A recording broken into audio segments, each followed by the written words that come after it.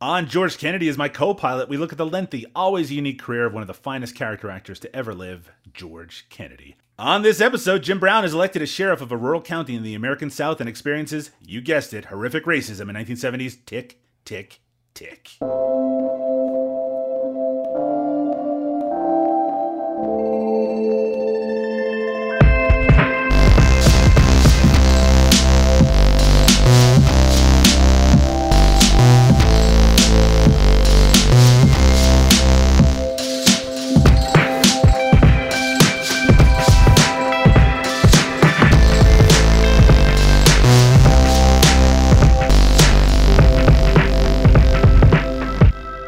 Welcome to George Kennedy as my co-pilot, a podcast devoted to the always wonderful George Kennedy. I'm Doug Tilley, and with me as usual is the sheriff of Rock Ridge, Liam O'Donnell. How you doing today, Liam?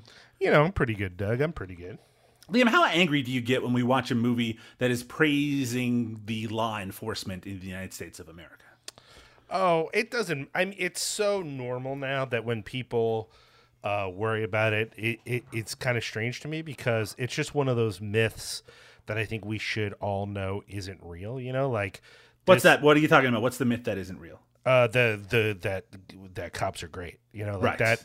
Put that in the. You know, if I watch a movie about the early colonial settlers not being genocidal maniacs, I know that it's a myth, so it's okay. You know, like I do think like sometimes those stories can be pushed to an extreme, I guess, where I'd be bummed out. But something like this, it's just like a fun whatever movie. I think I'm fun in the sense of like in the sense of like yeah, that's fair. It's not exactly fun. But you know what I mean? Yeah, no, I do understand. It's not like the movie is just about that. And I think there are larger myths at play in this movie where the law enforcement myth is like one of just a few sort of at work in this thing. So I don't think it really matters that much. Liam, do you think that there's a thin blue line between our, more sedate life and total anarchy?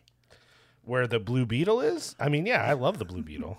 Did you see the Blue Beetle? No, I didn't see it, actually. It's such a bummer because I love that character. And as soon as all the reviews came back and people were like, this movie sucks, I'm like, I'm not going to spend the money then. I'll wait till I can see it for free. Well, that'll only be probably a few weeks. Yeah, it'll be soon, right? It's got to be soon. Joining us, as always, in this lengthy, sometimes baffling journey is the wonderful Sarah Jane. Sarah, not to, put you down on record in regards to something that could somehow bite you back, your thoughts on the police and law enforcement? ACAB? Oh, hell yeah. Yeah. Oh, yeah. That was my first note that I wrote down for this movie is ACAB.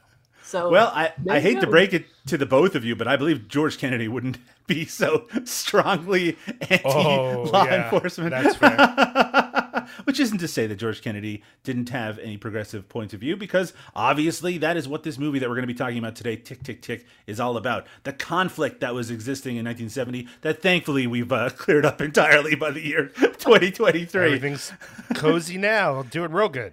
A-okay. Before we get into our topic today, which is Tick, Tick, Tick, we have another George Kennedy commercial to pour over and to go into great detail. On our most recent episode, we talked about a music video that featured George Kennedy, but we're back on the commercials. I found a compilation on YouTube that in the midst of it featured a George Kennedy Total Calm commercial from the year 1984. And, well, it's not the most exciting commercial. It's not exciting like that one from Conan O'Brien where he swims up in front of the camera that we all enjoyed so much. In fact, let's play the audio for it because it's only short. Liam, let's have a little listen to what George Kennedy has to say. Your office telephone system is your most important business tool, but the business phone and the telephone company have changed. Where does that leave you? With options you may not know about and responsibility for your own phone system. So why not call TotalCom, the communications company with 30 years service in the Monterey Bay Area? Ask about a custom-designed system for the best price with dependable local service and installation. But don't believe it just because George Kennedy said it. Call TotalCom and see for yourself. Don't do it just because George Kennedy told you to do it. Call and find out for yourself. And I mean, telephones are important even in the year 2023. But yes, this is from 1984. I did not know about this company, TotalCom, but I have been on their website a lot over the past week trying to find out what the hell they are. They're still with us. What I don't understand is on their LinkedIn, they say that they've been a dynamic telecommunications company for over 35 years. In that commercial, he already said that they've been in there for 30 years. Who's telling the truth? I trust George Kennedy. I got to go with his side of things. Sarah, you are a California person, but you were telling me before we started recording, you've not heard of this TotalCom before. Correct. Yeah. Yeah, I was born and raised in Los Angeles. And so, yeah, I don't remember. I mean, clearly I was alive in 84. But I don't remember this commercial at all. So I think it must have been just Bay Area centric. Yeah, apparently it says here, based in the Central Valley of California, the TotalCom team combines Silicon Valley expertise with a local down-to-earth mindset. They deliver exemplary knowledge and personalized service, giving clients peace of mind and confidence in their technology framework and system. I like these TotalCom guys. What do you think, Sarah? Well, yeah. Well, I do have a question. Why did George Kennedy refer to himself in third person? Because everyone knows who George Kennedy is. That's something that we've really established from the grand success of this podcast so far. Is that people A, love George Kennedy, and B, they want to hear a podcast devoted to his entire career. No, I think it's because it is kind of that cliche. Don't just trust my word on it. And because maybe people didn't recognize at first that he was an actor, don't just believe it because me, actor George Kennedy from the upcoming Naked Gun movie. Just because I like going above and beyond, I did find an article from the Santa Cruz Sentinel published in May 24th, 1984, which says TotalCom spokesman, Oscar-winning actor George Kennedy has been retained by TotalCom as its commercial spokesman, announced the company's general manager, Sam Bishop. It talks about the company a little bit, but it basically said in the article that he's going to be doing radio commercials and television commercials. And since this was May 24th, 1984, you can think that this commercial that we're talking about right now is one of those commercials. Liam, describe the commercial to us. Well, George Kennedy's sitting at a desk. Yeah. And he's got some phones. And he tells you about the phones. And it's just a straight shot of him until they cut to a close-up of some phones. Yeah, the phones. And that's the whole commercial, is him and phones. Look, listeners, there's only so much you could do with a commercial like this, but it is crucial George Kennedy content. And it does feature his face. Right? That's one of the things that's always a concern. Sometimes it's just his voice, but in this case, we have his face, we have the phones, the TotalCom important phones, which they probably still sell to this very day. Sarah, is there literally anything else we can say about TotalCom or this commercial? There is none more else to say about this. Wait a minute. I have a lot more to say. Can we go in on this thing here? Please save us from whatever I had to say, which was nothing, Liam. Okay, first question. Is it called TotalCom? And by TotalCom, y'all, you have to understand it's TOTLCOM. Is that because those are the numbers of a phone number? So it's 7 letters, thus, it could be numbers. Or is it because there was another business called TotalCom with an A and they were worried about getting sued? I mean, that's an excellent question. If I type in TotalCom, spelled correctly, into the Google search engine, I find TotalCom Management Inc., which is in Texas. I also find the TotalComs-Inc.com website, which is probably for that company. There's also a TotalCom in New Zealand, and then TotalCom, the one that we're talking about without the A, that was the third thing that comes up. So fully possible, Liam, that your theory there is correct. I'm also confused by this, that in multiple pieces of copy they want you to know, and in the commercial, they're in Santa Cruz, they're in Salinas, they're in Watsonville, they're in Los Gatos. So what we're saying here is that Monterey can get fucked? What exactly, I don't quite understand what's going on. What's the matter with Gilroy, that Gilroy can't have some fucking, communication services? Doug, I get it. You're in Canada. As far as you're concerned, California is just LA and San Francisco and nothing else, But for people who've ever been in this place, it's just 3 random towns, and there's no real reason that they couldn't be you know what? Let's do some service a little bit north. Let's get up to Santa Clara, really push the boundaries here a little bit. It doesn't make sense to me that they're so specifically on these areas. Why not just say Monterey Bay? I mean, he says that in the commercial, but all the other copy is like, these 4 towns and fuck you if you're anywhere else. And I'm like, okay, it seems strange, but sure, man. I don't know. If you're doing business in like the Philadelphia area, you just say the Delaware Valley. And if it turns out you don't go to Newark, well, that's, they'll find that out when they call you up. You don't need to put it in the fucking details, Well, maybe they just have, because it says they have offices. So maybe they only have offices in those 4 cities, but you can still get the service. Maybe. More, I mean, maybe you're right. wide. It just seemed like so specific that I thought, Yeah. I'm going to bust out a map because maybe I'm wrong. Because in my head, I thought, I think all these places are so close together that why don't they just say Monterey Bay? And he does at one point say that in the commercial, but then it's like, I don't know. Anyways, point is, if you're in Fremont, get fucked. That's all we need to know. If you're a listener and an employee of TotalCom, maybe you can shine some light Yeah, that would be on good. this. In the show notes, I have posted a photo of their executive branch. It actually does still include Sam Bishop, who was mentioned in that article from 1984 as founder and chief financial officer. Liam, what is similar about the 4 people pictured here? They're mostly old white men, though I got to say, Danny Thompson, VP of Operations, bringing in some young blood on this thing. He's only probably 40, maybe 45. Could be an old photo as well. I just thought you'd get a kick out of that. Well, it is as they say, what it is. Sarah, any other final thoughts about TotalCom before we mercifully move on? None. Absolutely none. Liam, did you have anything else to say? Have you exhausted your material? All I want to say is cutting edge with leaving the A out. Right nowadays, that's normal. Just leave a letter out. That makes it seem like you're in the future. In 1984, did people know that was the future, or were they confused? Like, these motherfuckers don't know how to spell total right.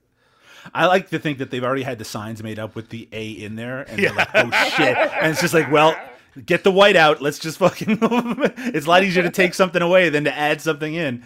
So yeah, you're right. The comp, yeah, you know what? It is forward thinking, and that's when it comes to IT and telephones, I want my company to be forward thinking. So unless there's been some huge scandal involving TotalCom that I am blissfully unaware with, consider this a pro TotalCom podcast, and if you want to provide sponsorship of some sort, TotalCom, I take back everything I said about how white your company is. Speaking of things that are way too white, let's take a break, and when we return, it's 1970s tick, tick, tick. We'll be right back. Jim Brown, George Kennedy, Frederick March. Tick, tick, tick. And the town turns into a time bomb. Rated G. Racial tensions threaten to explode when a black man is elected sheriff of a small, racially divided town in the Deep South. It's 1970s Tick, Tick, Tick, directed by Ralph Nelson, a very well-known movie and television director of the 30s, 40s, 50s, 60s, but probably best known for directing Lilies of the Field from 1963, Father Goose from 64, and Charlie from 1968, all of which won Academy Awards. So I had some credibility going into this, written by James Lee Baker.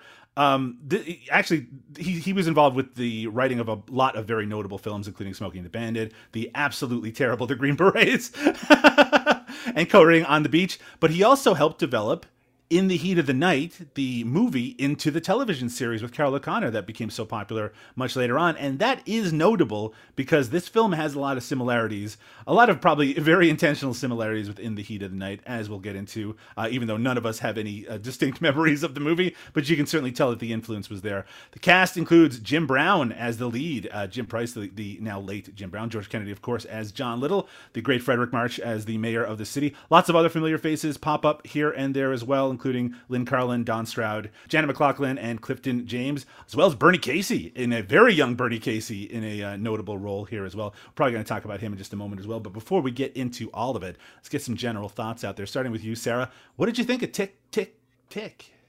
I thought it was pretty good. I Giving it one of the Sarah Jane specials. Well, I mean, it's not 5-star film. No, I agree. The copy that we watched was pretty pristine, actually. So that was a nice added bonus because, sometimes when I'm watching copies of these movies, they're not great. Mm-hmm. But this one looked really great. I hadn't seen it before, and actually, I hadn't even heard of this. I'm sorry, George Kennedy. Um, but I do like the cast. When I saw who the co-stars were, I was like, man, that's strong. Hmm. Because Bernie Casey, Dub Taylor. Yeah. Dub Taylor. Do we need to start a Dub Taylor podcast? No, I'm joking. I always have to point out when there's a Little House on the Prairie actor in there, Carl Swenson, as was Braddock Sr. Man, he can play a racist really well, even though, like, I gotta say, so does Don Stroud, by the way. A little, I don't know Don Stroud's personal life, but some of these guys seem like they were, They're too good really at it, right? enjoying material. But no, I liked it. I always like watching Jim Brown. He's not the best actor, but he cuts a fine jib, I gotta say. When he walked up in his sheriff outfit, I was like, damn. But yeah, I was surprised to see Frederick March. Yeah, right? And I was like, wait, is that the Frederick March? Am I what? But it was. I was surprised. Yeah, one of his final roles too. I mean, and we'll talk about him in just a moment. But I'm a huge fan of Frederick March as an actor. His career was too lengthy for me to get into it here. But like a legendary Hollywood figure, and to see him so spry here, even though he's playing a very old character as the mayor. Right. But boy, that's an interesting and very odd character, as we'll get into, I'm sure, in just a moment. Liam, I believe that this was the first time that you've seen this. I think it's the same for all of us. I mentioned at the end of our most recent episode that I had seen the trailer many times. I've seen it on compilations, which is what drove me to watch this in the first place. What did you think of Tick, Tick, Tick? I think that if I turn off the various criticisms I have of the movie on a social level, which is really not hard to do, as I kind of indicated early on, I think that if you go into this thinking that this is going to be some like revolutionary bit of cinema, like like a spook who sat by the door level kind of movie, you're making a mistake. The movie isn't making a mistake. If I turn off all those criticisms I have, this is a mostly enjoyable, fun movie. I think it is entirely a fantasy from top to bottom, and I don't think anyone making it was aware of how much of a fantasy it was. Even the people who might have known, like, this is a little soft, it's even more than that. It is not even close to the to reality. But as a movie, I found it entertaining. I found myself engaged by a lot of it, even if there were parts that I kind of scoffed at how ridiculous it was. The inner logic of the movie kind of made sense. There's a couple of moments where there's one character that I think makes a decision, which we're going to talk about later, that I don't think the movie quite gave us enough info on to decide if that made sense or not. I have a theory as to why it did make sense, but I think we could have spent a little more time. I think the problem is the movie, if anyone's seen the trailer for this movie, the building tension is the selling point of the movie. Like, 100%. What's going to happen? Yeah. What's going to happen? What's going to happen? Only, I got to say, as much as I do find this movie very entertaining, very engaging, it does not have half the tension that fucking trailer promises. Right. It just doesn't. And I don't think it needs it. Quite honestly, I think that it's misnamed, and I think it was mismarketed. If they just were like, here's a vaguely, it's got some tension in it. There are one or two moments of surprise, but for the most part, what's going to happen in this fucking movie. Even at the time, you knew what was going to happen. So I think if they had instead relied on it as more of a character bit, and really what it is, which is a bit of apologia for the South as a culture, then that in and of itself, I think, would have marketed to people to a certain extent. I don't think they needed to be like, watch the most tense movie you've seen in 1970. It's like, 1970 is a pretty packed year when it comes to tense movies. I think you're playing in the wrong field on this one. That being said, though, like I said, I think it's mismarketed, and I think it doesn't succeed at that. But if you put those things out of your mind, I enjoyed it. I thought the performances were strong. I found a lot of it really compelling. I think in the end, for a lot of us, it's a little hard to fully believe in George Kennedy's character, but I think for the purpose of the movie, that's who he needs to be, because that's really what the story is about. And while I agree that Jim Brown is really not one of the better actors in the movie, he's a big, strong man, and he's real pretty, and he does what he has to do.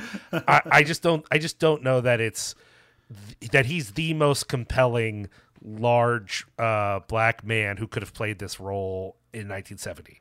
Still, I don't think he's bad either. It's just he's not the most compelling actor I've ever seen. You thought he was bad? I thought he was. Yes, I did. I thought he was bad in this movie. All right. And mostly because, and this is unfair to Jim Brown, who I think has been good in other movies, better than he is here.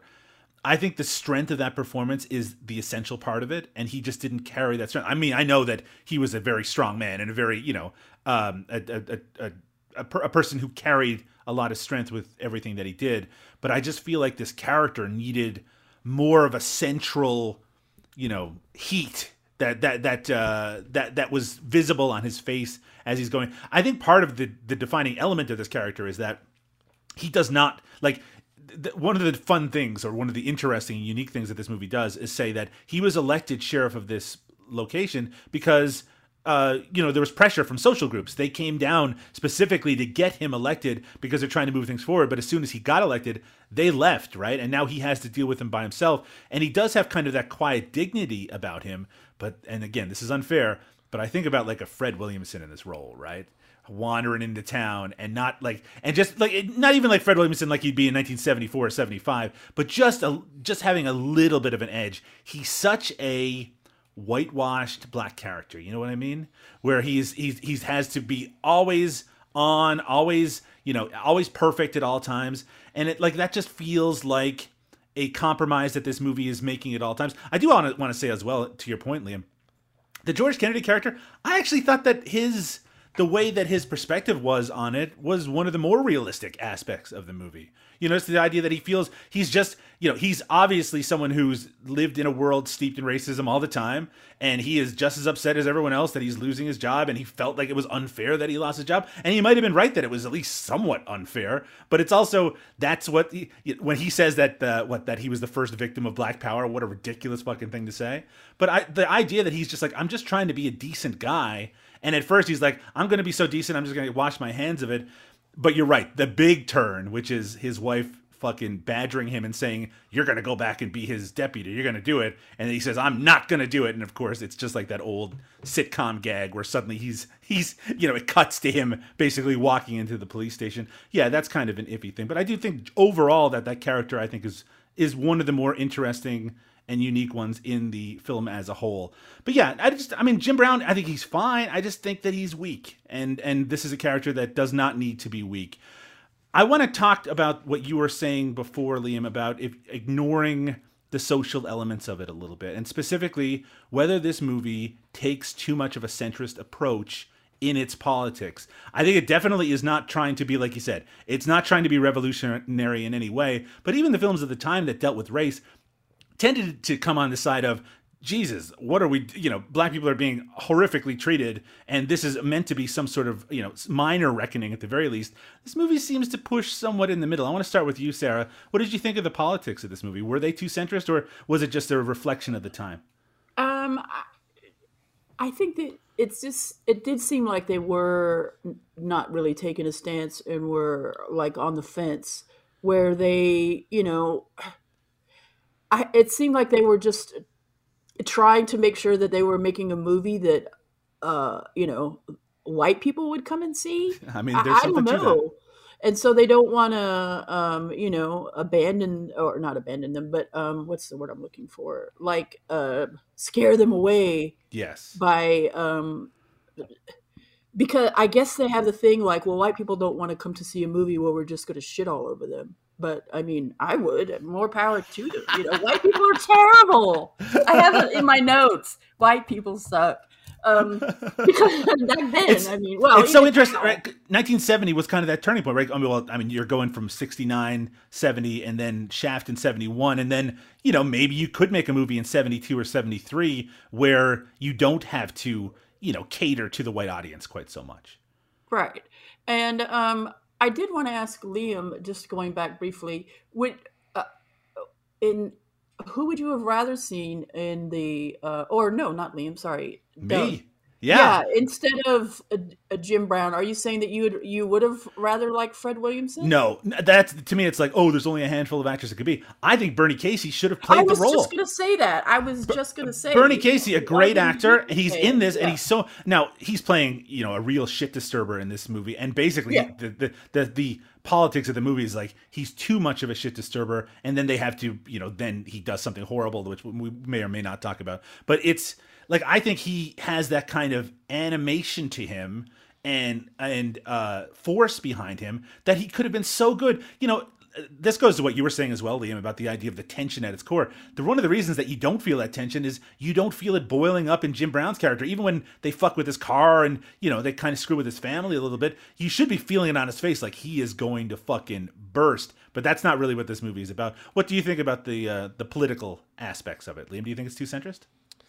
I mean, I don't even think it's on the scale, Doug. For me, I mean, this is why I fundamentally disagree with you on both of the points you made. One, I think that our man, Jim Brown, is perfect because the role you're describing is not in this fucking movie. You're describing a different movie in which Bernie Casey or Fred Williamson or whoever would be great. In this movie, I'm surprised Jim Brown's as good as he is, actually, because what is written is what he is doing. There is no moment that he underplays what he's asked to do. The whole point of the movie is that by not being an angry black man, he's going to win. And in reality, his character has no arc. It's all about George Kennedy. That's the arc of the movie. I mean, that is absolutely the case. And but I just think about that scene. That your whole thing where you're like, well, George Kennedy is a believable character. He's not a believable character. So him and the KKK guy are the least believable characters in the movie. Yes. I mean, the KKK guy, you're right. But that's what I was describing when I said the turn. I wasn't even talking about George Kennedy. No, I know you weren't. I know from the beginning of the movie that George Kennedy is going to be this man's deputy. That's the point of the movie. That's what the movie's about. Anyone who's paying attention knows, oh, he's going to work for this guy. I see it coming. But the way that the KKK guy changes his mind is the part where I'm like, I think they could have made that point if they made it. There's a moment where we see that he is more angry about the death of this little white girl than he is racist against the cop. Mm-hmm. And I believe that, actually. I could see why that part's believable. But the fact that he would follow it through to go to war with another group of white people from a different town, that doesn't work. It could work if they had humanized that moment, but they want him to both be the scary monster of the movie, but then have a change of heart at the end. That doesn't work. You can't have him be both those characters. They could have had someone else maybe have a change of heart, but the fact that he's the one who rounds up the good old boys to come and defend the bridge, that doesn't make a lick of sense in the context of the movie. In the context of the movie, George Kennedy's character makes a ton of sense. In the real world, this is why the movie doesn't make fucking sense, because for the most part, there weren't actually a ton of people who were as invested in the power structure of white supremacy as George Kennedy is, and then were willing to then change their mind. I mean, first of all, the central thing of the movie that doesn't work is the idea that in every situation, people had to choose between law and order and white supremacy. In most of these places, they didn't have to choose. That's part of the point, is that they could actually still follow the law and enforce a pretty strong version of white supremacy. Now, the idea that in the few cases where they did have to choose, did racists often choose anarchy over law and order? Yeah, of course they did. They're fucking terrorists. Like, that part the movie gets right, totally.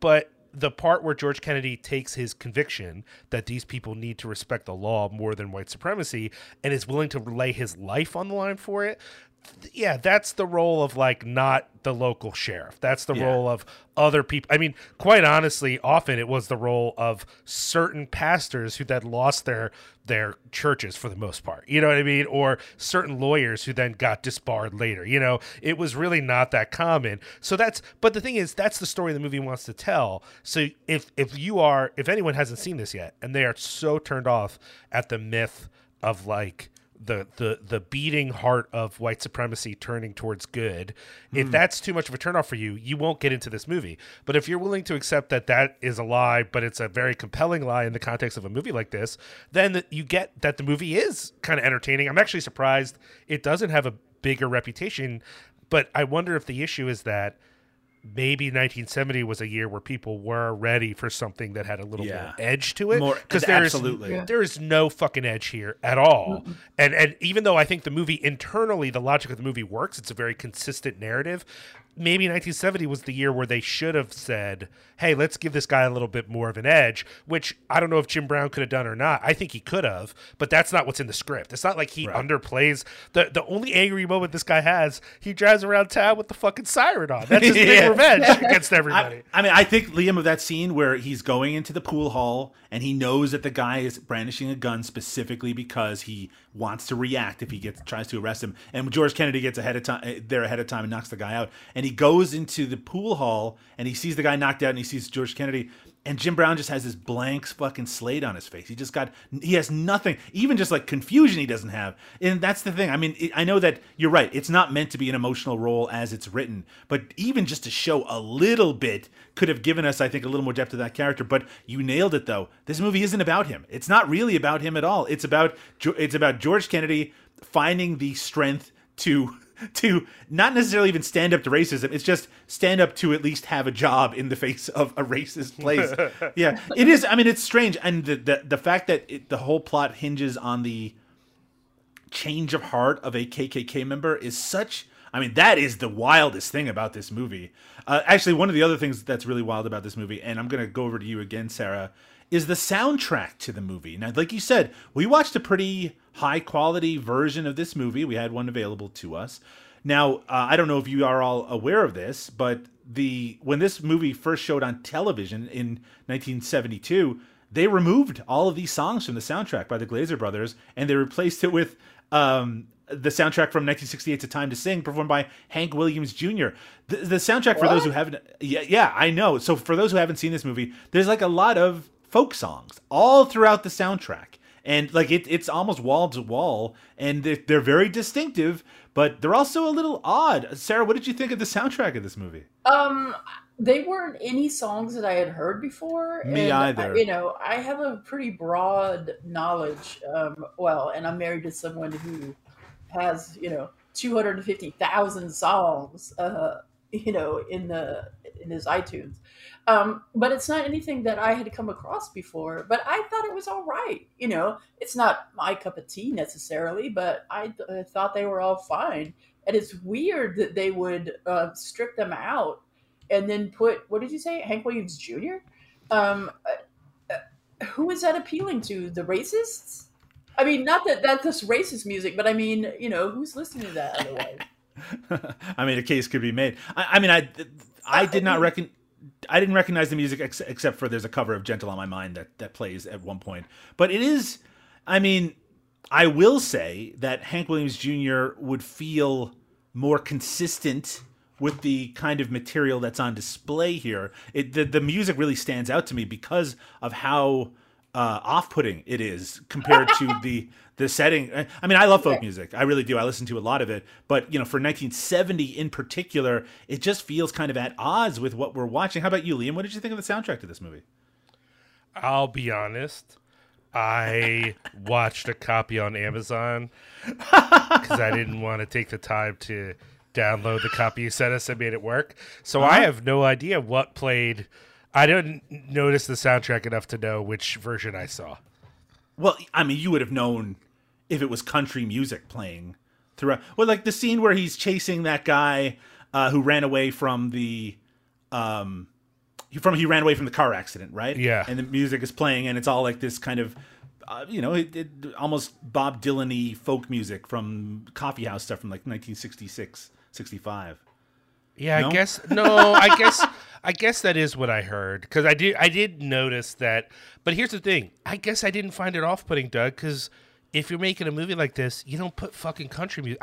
I'm more confused by your suggestion. This should have country music. Oh, I'm not saying that it should have. I'm saying that's what they did. I mean, I feel like it's more appropriate for what audiences would have expected. But the fact that it's different than what they expected, I think, is pretty cool. It's just that they might as well have played like One Tin Soldier over the fucking movie, right? Which is it's a little too hippy dippy for the kind of thing. I mean, they're not exactly going hard hitting, but Jesus, they could have done something a little different.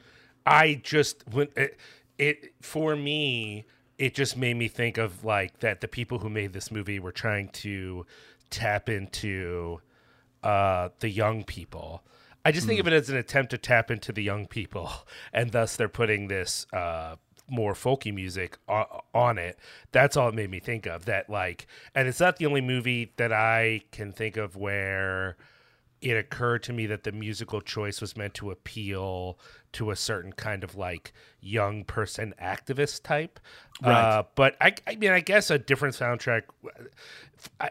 All I noticed about it, honestly, Doug, was that whenever the songs were, I didn't like them, and that's all I felt. Well, I mean, I suppose that's fair enough. And, I mean, and if this was, I mean, what it made me think of, Doug, is that I wish this was closer to a blaxploitation movie so that I'd actually enjoy the soundtrack as well as find it maybe a little less politically of a bummer. But I also was more struck back to my original thing was like, it's not just that I actually thought the movie was enjoyable. I didn't think it was going to be. I was so prepped to think this was going to be a piece of shit that like the fact that it's not, it just is, you know, it's not real. It's sort of politically not where I want to be, but a lot of it works. And I just, for the music, just thought, okay, whatever. Like, you know, it's not the funky track I want, but it's better than what it could be, you know? how much, I mean, going back to something I said earlier, how much better do you think this movie would have been if it came out 2 years later?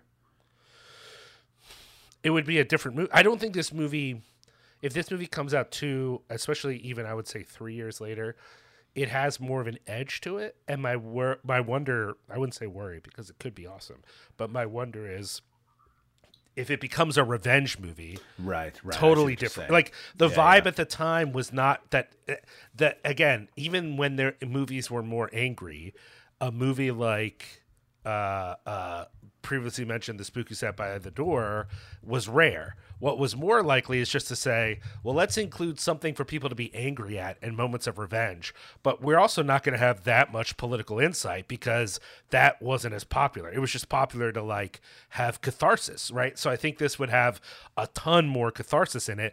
It might actually be more politically gross in some ways because some of these things in order to sort of justify the catharsis really push the envelope in some ways that were really gross or appeal to a different audience. Like this might be a movie where George Kennedy isn't just the character who has an arc, he's actually the only good guy in the movie because both sides are just wrong and, you know, full of it. Luckily George Kennedy can come in and mediate between these crazies, which would be its own kind of gross movie that I hope George Kennedy wouldn't have done, you know? Right, yeah. No, that's actually a really good point. And actually, you know, I think in my brain, I was fantasizing about the kind of movie that this could have been as opposed to what it is. But also, I mean, let's face it, you know, in 72, we're moving towards blaxploitation. A lot of those were written and directed by white guys who were just trying to catch on to a, you know, what was popular at the time. You're right. It could be just as muddled in a different way than the politics of this particular movie. Well, and I do think that there is something politically viable about some of those blaxploitation movies, simply in the sense that though they don't quite get it, they do reflect an idea that was in that part of the 70s that was like, look, a lot of these civil rights things didn't really work out. And obviously being a revolutionary leads you to get shot by the FBI. So maybe being a hustler is the only viable liberation left, you know? I don't think a lot of the movies quite understood that, but they kind of reflect that in a way. The same way that this movie, even though it is supposed to represent a struggle in some sense, it's still basically coming from the idea that, like, if everybody would just get their wits about them, we'll all get along, which is, like, not, I think, fair to the harsh realities of white supremacy. But I do think, as much as I want to criticize a lot about this movie, I don't think it's coming from a bad place. It's just being written by people who don't quite get it yet, you know? Right. And that doesn't mean they couldn't have, but if they did get it, would anyone have paid to make this movie with this level of actor? I don't know, you know? I mean, I think it does suffer from the white writer, white director type deal, right? I mean, that's just the reality of 1970s movie making that thankfully has changed at least a little bit since then. Sarah, actually, this is something I wanted to get your take on. Sarah, what do you think would have happened in this movie if the first major event that Jim Brown's character had to deal with wasn't such a clear-cut case of a white guy doing something horrible and being completely unrepentant about it. I mean, it feels like all of the stuff that ends up happening in the climax of the movie, it only happens specifically because of the kind of person he was trying to arrest. I mean, if it was just a drunk driver or something like that, kind of feels like this shit would have gone down in a much more negative way. Absolutely. If they hadn't written it to where, especially that the KKK guy, or as he said, what clan? That guy, if he Yeah. hadn't have been on the scene and witnessed it itself, Right.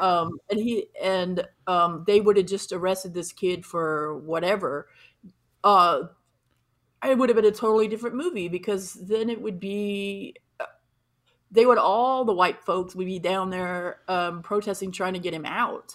It was Yeah. just specifically because a little girl was killed, and that the KKK guy happened to be there. I mean, a lot of Yeah. people were there, but that he, I think, had sway over everyone in the town, or a lot of Yeah. people. Anyway. I mean, enough that he can force them all or push them all. They followed his lead, is what we saw in the ending. So let's talk about that ending. So what we find is that this the son of a very rich man who lives in a nearby county, he gets arrested for this drunk driving incident where a girl gets killed. He's put in the jail cell. He is a complete piece of shit, like just the most vile human being you can think of.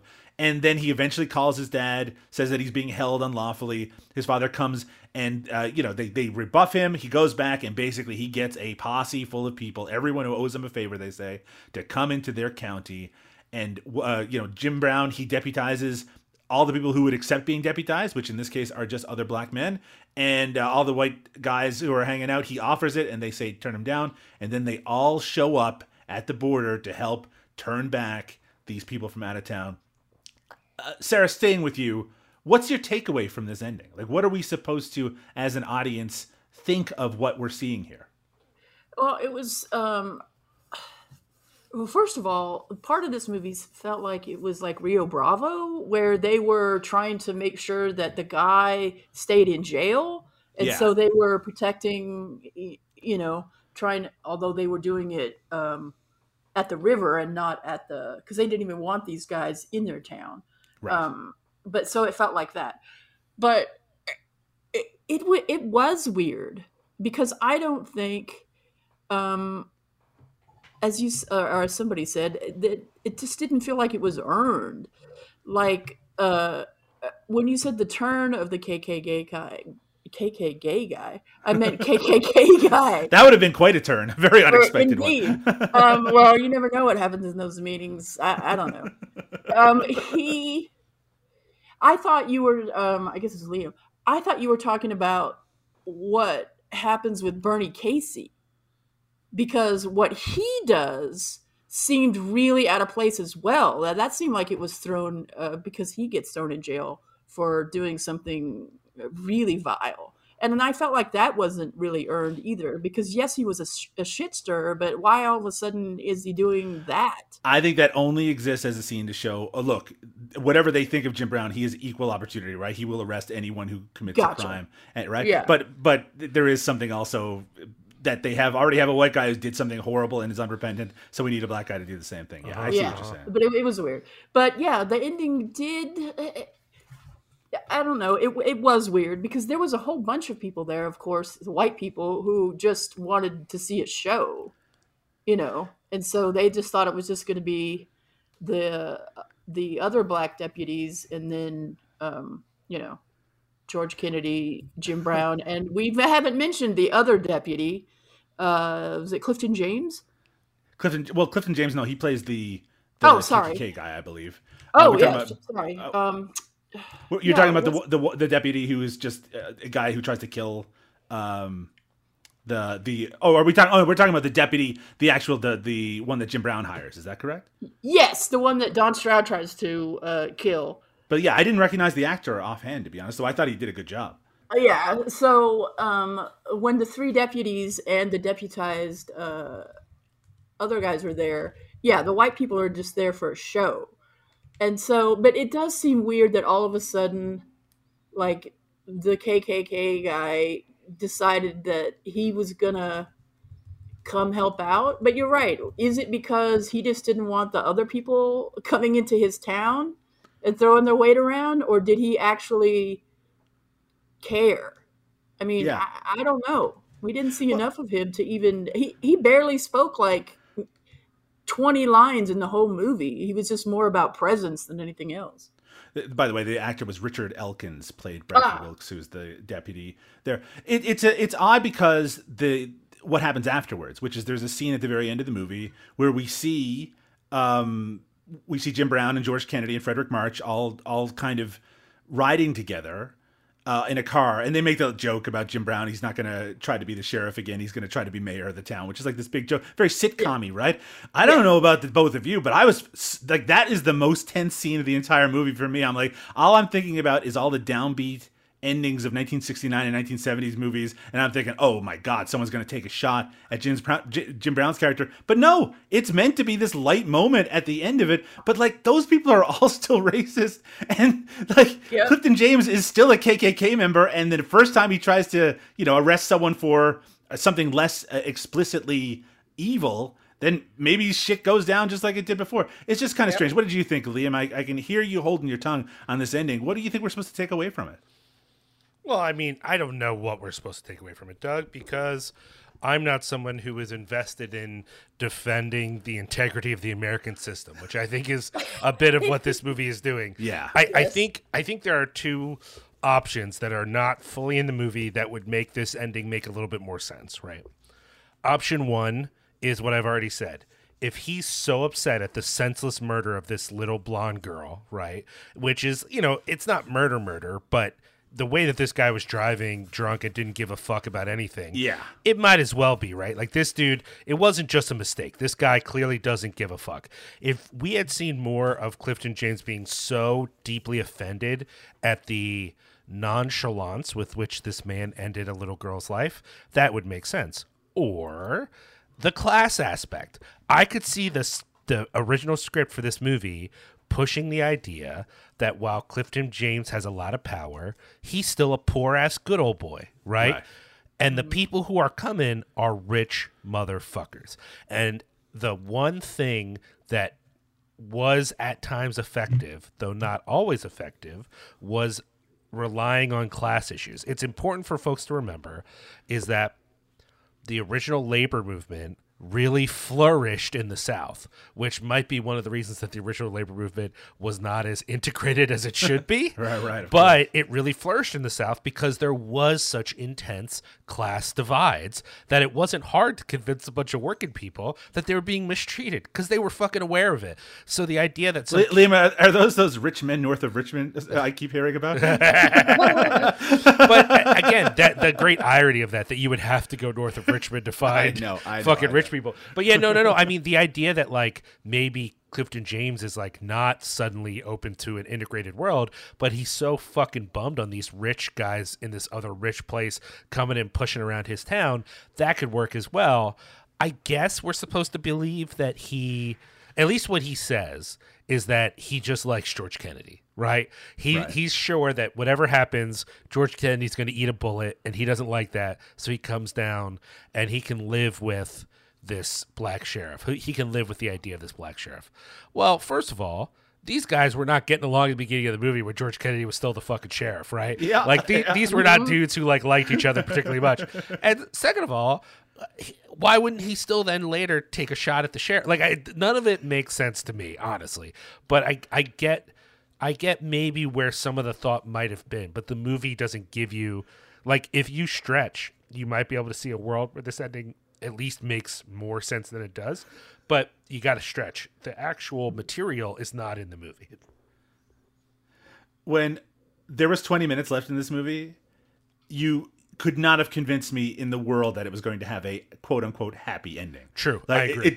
It was just like, I just don't see how that can work out. That it's already been too established that these people are too filled with hate. I mean, they were looking forward to Jim Brown's character getting murdered. Like, that's their whole deal. It's like, this guy's gonna die. Let's be an audience for it. It is just, it's just it is odd how it all plays out. And, I mean, I do think that when you take it all as a combination with the folk music and the way that the performances are, even including Jim Brown, that maybe you're right. It's not meant to exist in a reality. It's meant to be sort of like a parable, right? It's supposed to be almost like a story of, it's like, this is what could happen if we all, looked at the world with a little bit brighter eyes and shit like that. Well, you know what it reminded me of, Doug?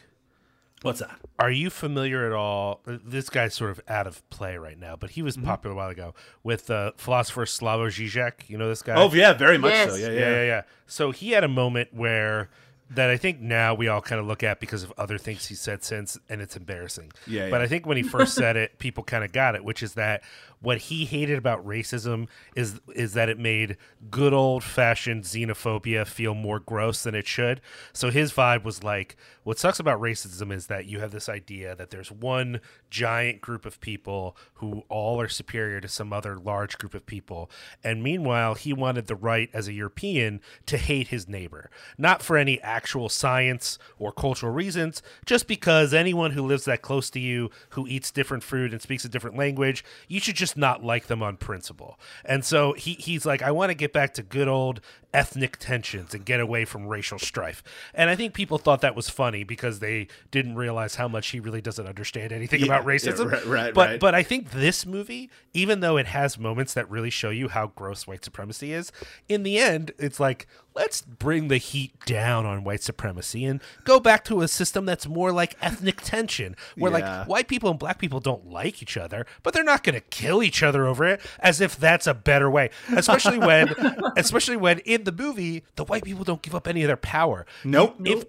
Even if you have a situation where two groups of people aren't bitterly at each other's throats, but they don't like each other very much, if one of those groups has more power because of the way the system works, then there's going to be oppression, guys. But the movie never fully acknowledges that it's not just that some people are racist, it's that the system itself is designed to hurt a particular group of people. And because of that, that's why we get this silly ending where it's like, well, we're not going to murder each other anymore, but we can still poke each other in the ribs because of course we can. That's fine. And it's like, it's not fucking fine, man. Actually, this isn't. Nothing about this situation is like normal. It's like, well, you can't run for mayor. Oh my gosh, rah rah rah rah.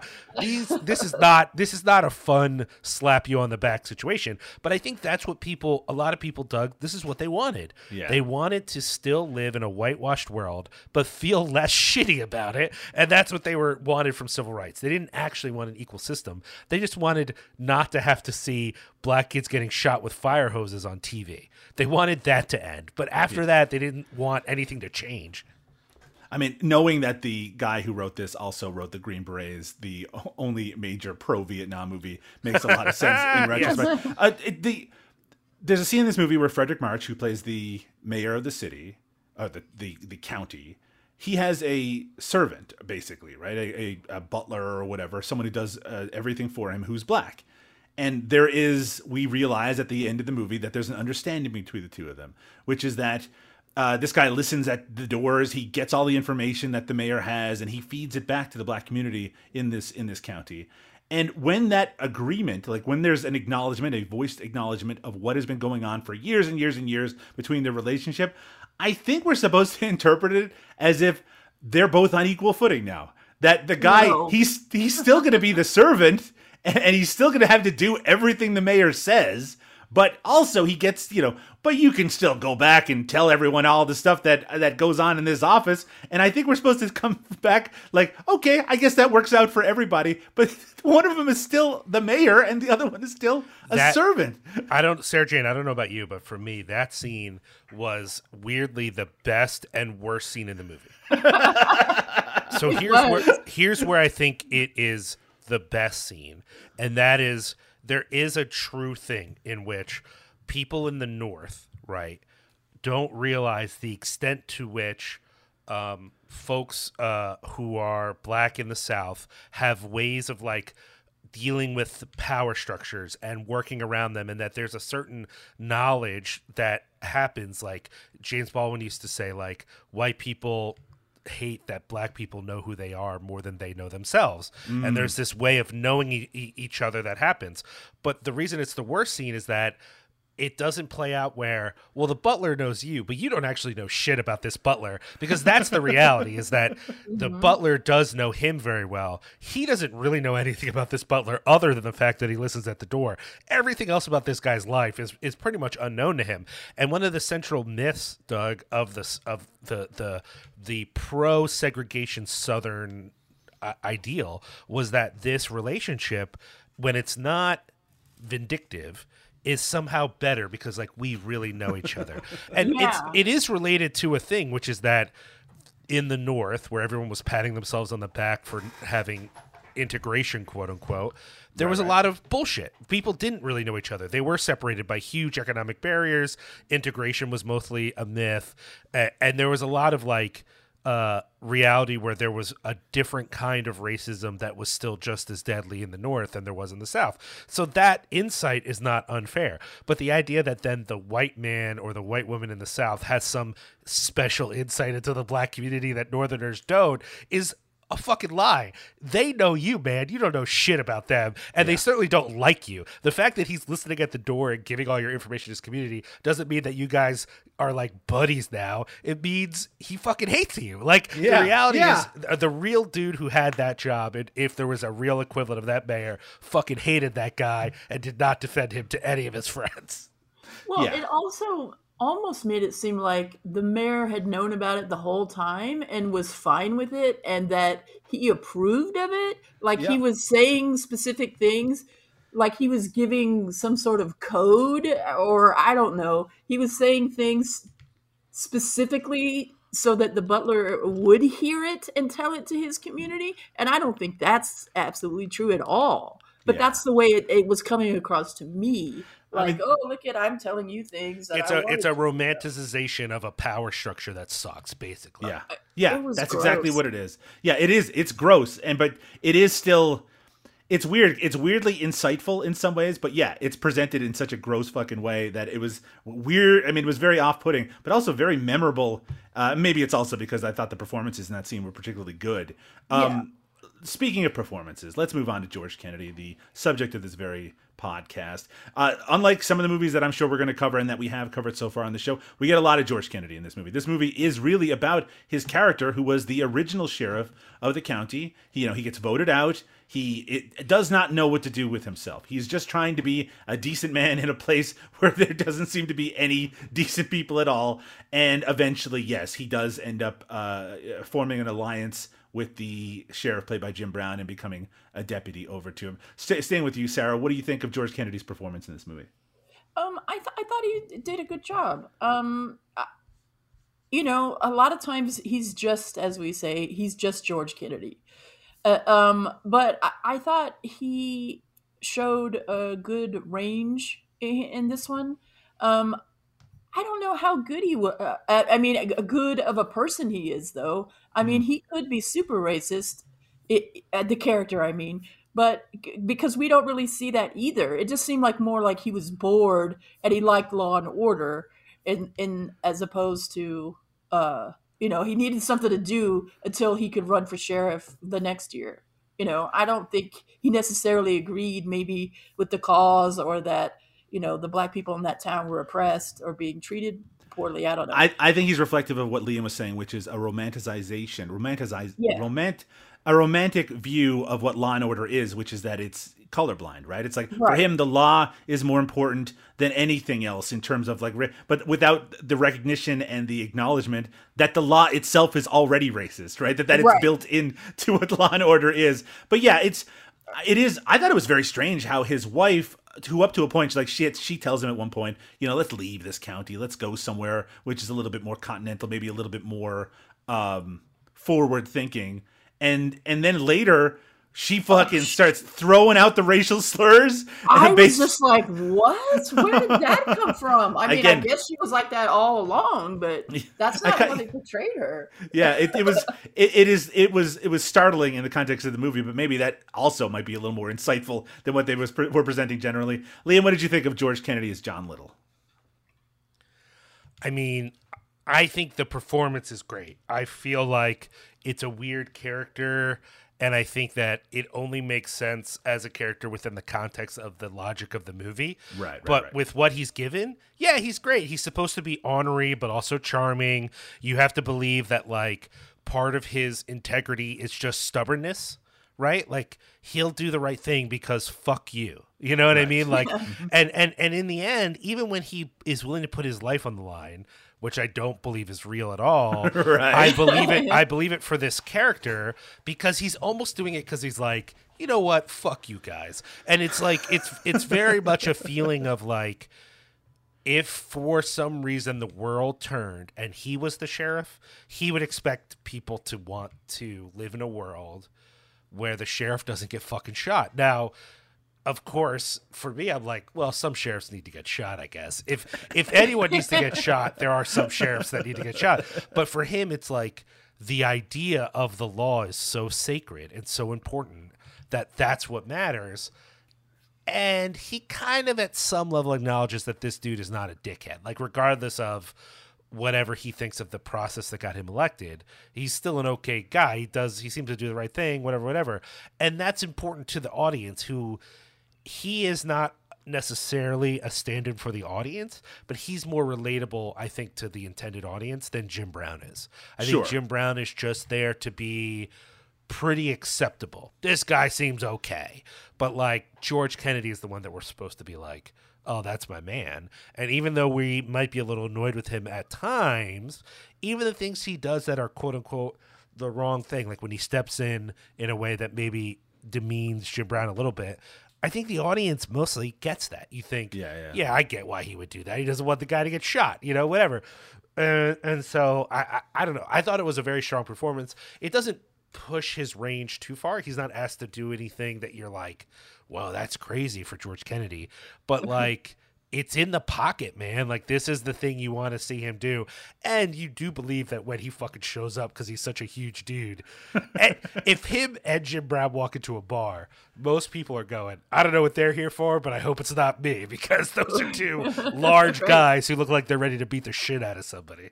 Yeah. I mean, I do think that the fact that he does carry himself with that level of gravitas and that voice, especially, that part at the end where he's trying to get the people in the pool hall to become deputies for Jim Brown, even though he knows that it's a very much a losing battle. The way that he commands that, I think, is really, really good and really strong. But you're right. I mean, this is a character that could only exist in the context of the story that this movie is trying to portray, not necessarily in reality whatsoever. But I think he does a very strong job in it. I always think, when I think about the trailer for this movie, I always think about that scene where they show a little bit of it, where Jim Brown is driving around with the sirens on to basically announce to the town that he is the new sheriff. And they call George Kennedy up when he's laying in bed, obviously sweating. This is a very sweaty movie, by the way. Yes. And he says to the mayor, it's like, I don't know, mayor, I'm not your sheriff anymore. And it's like, that is very, like, his put uponness is one of the things I most like about George Kennedy. It's very, it's almost like him getting the call in airport, right, where he's making out with his wife. It's like, I'll come in, I guess, and do something about it. He's just the guy who, in this case, in this movie, he can get things done that other people can't get done. And I think that he plays that kind of role very well. Sarah, any final thoughts on Tick, Tick, Tick? Is this a movie you would recommend? I would, actually, yes. Well, who would you recommend it to? General audiences? I don't know if I would tell my 13-year-old to watch this. I don't think he's ready for it yet. He's got to see a whole bunch of other things first before I would trot this out. But I think, like, in terms of just being, as Liam was saying, you've got to leave a lot of things at the door when you're going to go into watching this. But I think it is a well-made movie. It's well-directed. I like the music. The performances are great all the way through. And again, Jim Brown, I don't think he's a great actor just anyway, but I think he is serviceable in pretty much everything he does. And I think he does a good job here, because he couldn't be really showy, as Liam was saying, after you describe what you said, Liam, you're right. He had to he couldn't show any of the anger. He had to be just really, just stoic and just do his job and not be showy or angry, because then that would have just pretty much enraged the white people, and it would have been a different movie. Yeah, Yeah. yeah. I mean, But yeah, it does make sense. I mean, he is a striking presence at the very least, even if I don't right, necessarily think that the performance is particularly strong. How about you, Liam? right. Any final thoughts on Tick, Tick, Tick? I would definitely, for anyone who isn't going to just immediately be bummed on certain like political aspects of the movie, if you go in knowing what you're going to get, it's generally charming. And then I think it adds another layer if you can be charmed by it, but then also have enough of your critical mind on to go.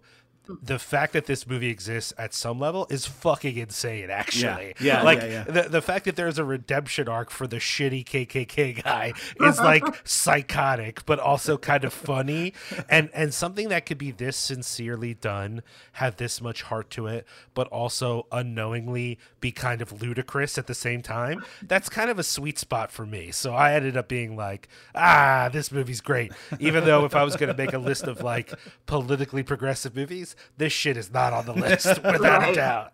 This movie there's probably only a 3-year period where this movie could have been made, right? It would have been totally different 100%. a couple years before and a couple of years after. So in some ways, it's a kind of a fascinating relic of 1970. It's also a movie that I feel like people very rarely talk about. This is not, like I said, it was only the trailer that made me interested in it, and my knowledge that George Kennedy had a larger part in it. So in some ways, I think it's a little bit undiscovered, but whether you're going to enjoy discovering it, well, that's up to you. And like Liam said very early on, this movie does not have the tension that the title would suggest or that the trailer would suggest. It's not that kind of movie. It's something different, and whether that's a better or worse thing, well, that's up to you. I'm coming down on it being entertaining, but so severely flawed that it's hard to recommend necessarily.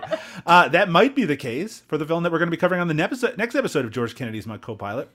This is 2014's, jumping ahead a little bit, The Gambler, starring Mark Wahlberg. This is George Kennedy's final film. He passed away a few years after the making of The Gambler in 2014. I felt like it was high time for us to move on to it. I remember when this movie was released. I did not see it, and I have not seen it. It is based on the 1974 film The Gambler. It's somewhat of a remake of that film. Also, in turn, based on Dostoevsky's novel of the same name. Yeah, Dostoevsky with Mark Wahlberg. Why not? 2014's The Gambler. Liam, have you checked out this one before? Never. Have you heard of it before? I think I've seen this poster, but I don't think I've ever watched it. How about you, Sarah? I hadn't heard of it until I looked at these notes and saw that was what was coming out. Nope. Well, we're all in the same boat. I was super aware of it when it was being marketed. I don't think it was necessarily a financial success, but it is notable because it's George Kennedy's final film. And on the next episode of George Kennedy's My Copilot, 2014's The Gambler. Sarah, I know that things have been tumultuous in your life pretty much for the past several years. Indeed. I would hope that, and maybe I'm wrong in this, I would hope that things have started finally to settle down a little bit. Please tell me that things are okay in your world and where people can find your work in that world. Yes, they have settled down somewhat. You know, it's still early on. We've only been in this new place for a month. But hopefully we're on the right road. But yeah, they can find me. I haven't really been writing the past few months. So, you're not going to find any fresh writing from me recently. But I'm over on, I'm still going to call it Twitter. Fuck you, Elon Musk. Mm-hmm. You can find me there at Fuck This. Also, you can find my and my husband's channel, White Slaves of Chinatown, on YouTube, where we show or we try to present films that you can't find, not just films, TV shows, just what does he call it? Paramedia from around the world that, out of print, lost, or almost lost. Anyway, and so that's White Slaves of Chinatown on YouTube. I guess I'm on Blue Sky. If you have a Blue Sky, I'm Fuck This there, and on Letterboxd as Fuck This as well. I do. I'm starting to like that Blue Sky, Liam. I'm taken to it. It's we recently threw Jack off the platform, which I don't think that was ever in the cards. That is something that could have happened. So we'll see how things progress. I just feel like these days it feels like all social media is being fragmented, and I don't necessarily love that. Liam, how about yourself? What have you been up to? Where can people find your work? Well, of course, people can head over to cinepunx.com. That's CINEPUNX. We're getting pretty close to our big sort of Halloween extravaganza. I think this year a number of podcasts are going to obviously do some spooky episodes, but we're also looking at some regular features over there throughout the month, so check it out. And, the whole family of podcasts is over there, not just Cinema Smorgasbord, but, the flagship Cinepunx, Twitch of the Death Nerve, Tomb of Ideas, Carnage Report, Horror Business, whole bunch of podcasts over there.